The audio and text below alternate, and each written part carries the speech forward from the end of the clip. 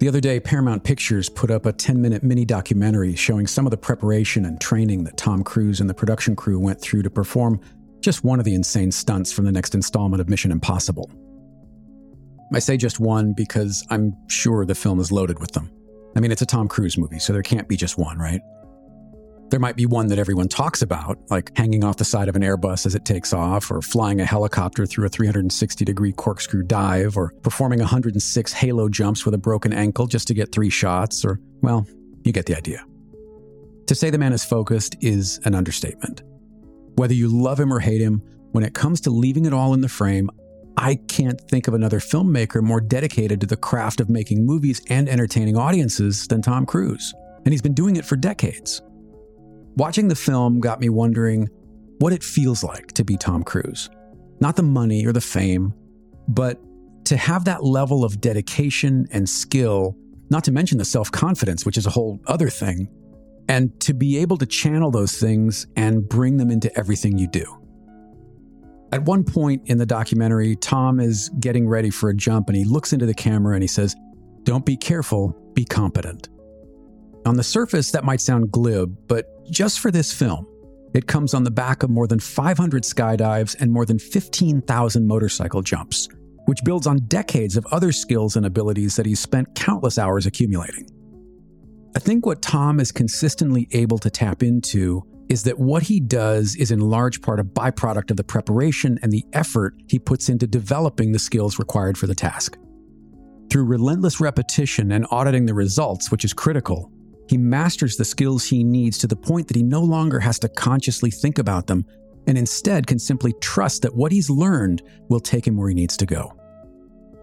How many of us do that?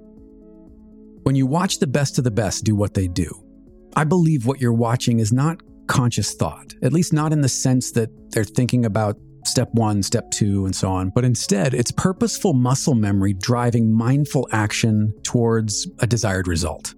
And to be clear, it doesn't always work. Things happen that you can't see coming and you can't possibly control. In the case of Tom Cruise, he famously broke his ankle filming Mission Impossible 6 on a stunt that he spent months preparing for. Things still happen, but putting in the effort to develop and hone the skills you need means that they happen less, I think. To bring this around to something closer to my and maybe even your wheelhouse, how many of you photographers spend the time to really master your cameras to the point that they simply disappear into your workflow? The same goes for Photoshop, which will suck up as much time and attention as you can throw at it and still leave you feeling like you've barely scratched the surface. If you're a writer, have you learned things like punctuation, grammar, and what your unique voice is to the point that you don't have to struggle with basic mechanics and structure that might take you out of a flow state? I think that's what we're talking about, right? Developing skills and mastering the tools we use to the point where they can act as catalysts that can help get us into a flow state. Unfortunately, people like shortcuts. When I was teaching Photoshop several years ago, one of the lessons I prepared was on black and white conversion. I had recently finished reading Vincent Versace's terrific book, Welcome to Oz, which features a chapter that outlines a very detailed conversion process that gives you a ton of control over the final look of the image. I think Vincent is one of the best technical photographers I've ever seen, and I was excited to share his techniques with my class.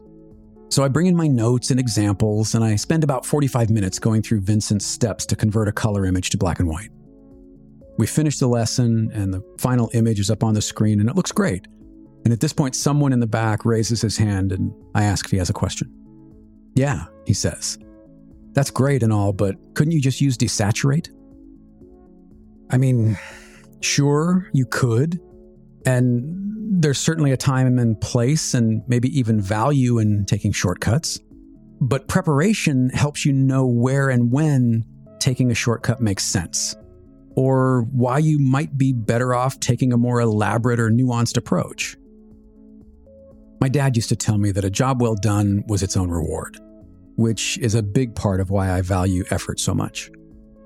But I think there's also a practical side to preparation and effort that goes beyond the satisfaction of a job well done or even in knowing how to approach a given situation, and that is that those skills can be transferable and used in other contexts, which makes you more marketable.